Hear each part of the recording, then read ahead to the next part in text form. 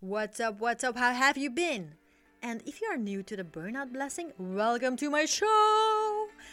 In this podcast, I talk about how I healed from my burnout, my lessons learned, best practices, and how to live with a creative FMCB.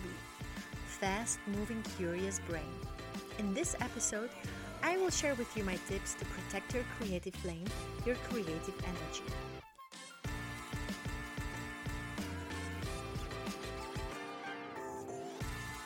Hey, if you want to know which Netflix show to watch to get inspired, stay tuned. Let's dive in, my friends. Sometimes you have moments where ideas are just pouring out of your head. This makes me feel so ecstatic, and it's almost like I can levitate above the ground.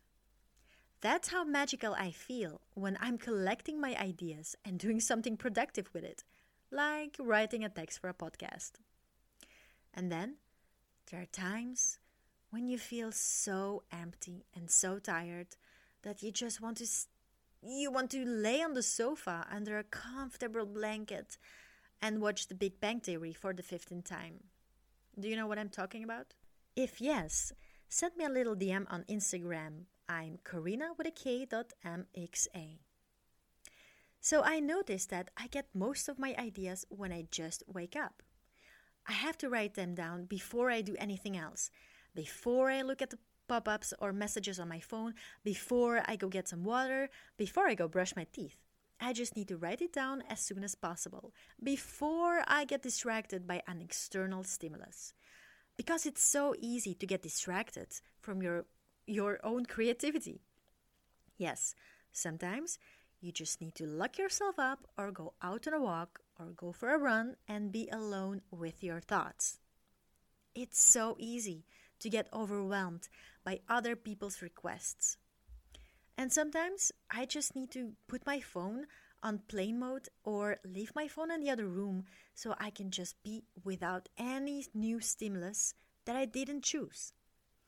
Because this can be so exhausting. But it's crucial that you ask yourself the question, am I overcommitting myself? Am I promising 10 different things while I can only have time and energy for 2 things, or maybe even 1? So before saying yes and making promises, say, let me think about it and check your availabilities.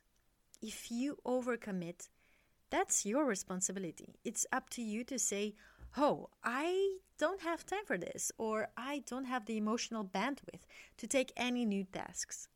I repeat, that's your responsibility, not anyone else's. For instance, when you're working out ideas for a new project, and only you can do that, that means that your energy and your inspiration are super important, and you don't have to let anything else intervene. But then, your phone starts to buzz. Ping, ping, WhatsApp message. Ping, ping, Facebook message. And now you're getting a phone call. You decide to answer later, not to get distracted. Well done. Ping, ping, you have a new voicemail. All of that are requests from other people. And for me, I need to isolate myself from requests from other people so I can just be alone with my thoughts and with my creativity. One-to-one. I notice that I am the least creative when I'm worrying about requests from other people. If your job is to come up with new solutions, new ideas, then you need to protect your creative energy and not let your creative flame go out. At this moment, I see that I have a kind of cycle. I have periods where I'm super creative, and I have periods where I just want to hide and run away because my head is exploding because of all of the external requests. So, what I'm trying to do is, as soon as I feel that my creative cycle is starting, I try to prioritize that and collect as many ideas as I can and write them down as precise as possible. So when I will be in my last creative period, that can happen to anyone, I can look back at my notes and know exactly what I meant. Because my mind is so easily distracted, it's key for me to protect my thoughts. That's why I work with earplugs. So I don't hear giggling the neighbors in the office next door. Hearing the giggle could be the reason that I forget something. Yes, I know. Or if you have the possibility, sit in a separate office if that's an option. Or if you're in a co working space, reserve the smallest room and work there. But, Karina, doesn't that make me asocial? What do you think makes you more pleasant company? Being super happy and super enthusiastic about the work you just did and talking with your colleagues or friends about it? Or looking annoyed at your friends or colleagues who distracted you the whole morning? As a great philosopher probably once said, it's important to know yourself and to set boundaries and priorities. If something doesn't work for you, be vocal about it and always come with an alternative solution. Don't just say, I can't work in this environment. Say, this environment is challenging for me to concentrate, so I prefer to work with earplugs, or I prefer to work in a separate room for this project.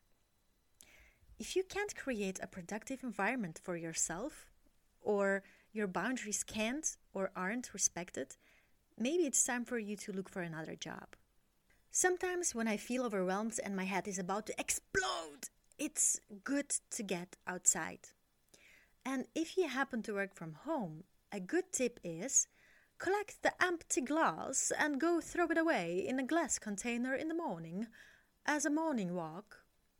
But not like at 7 a.m., unless you want to get some empty glass thrown to your head by the people who live next to the glass container. First of all, this will shift your mind from the worries. Second of all, you will go outside and get some fresh air. Another reason is you will get some physical exercise in the morning, which is super important for being creative. And last but not least, the person you live with will be super grateful. In the beginning of the corona crisis, I felt so trapped and worried about my future and worried about how I would have to work. So almost every morning I went outside to throw out some glass. A great way to become aware of the worries and the thoughts that are flowing through your head and blocking your creativity is meditating. When you worry, you are in the future or you are in the past with your thoughts. We find rest when we're in the present. If it's so lame and easy, meditating, then why is it so damn difficult? Meditation brings you back to the very moment. It brings you back to now. Be here now.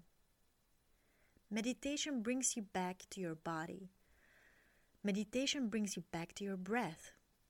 I find breath something super special. You don't have to think about breathing, and it's continuous. You can breathe fast when you're excited or nervous, and you can breathe slow when you're relaxed. And what if you were nervous and you wanted to be relaxed, and you could change that just by changing the rhythm of your breath? So it works both ways.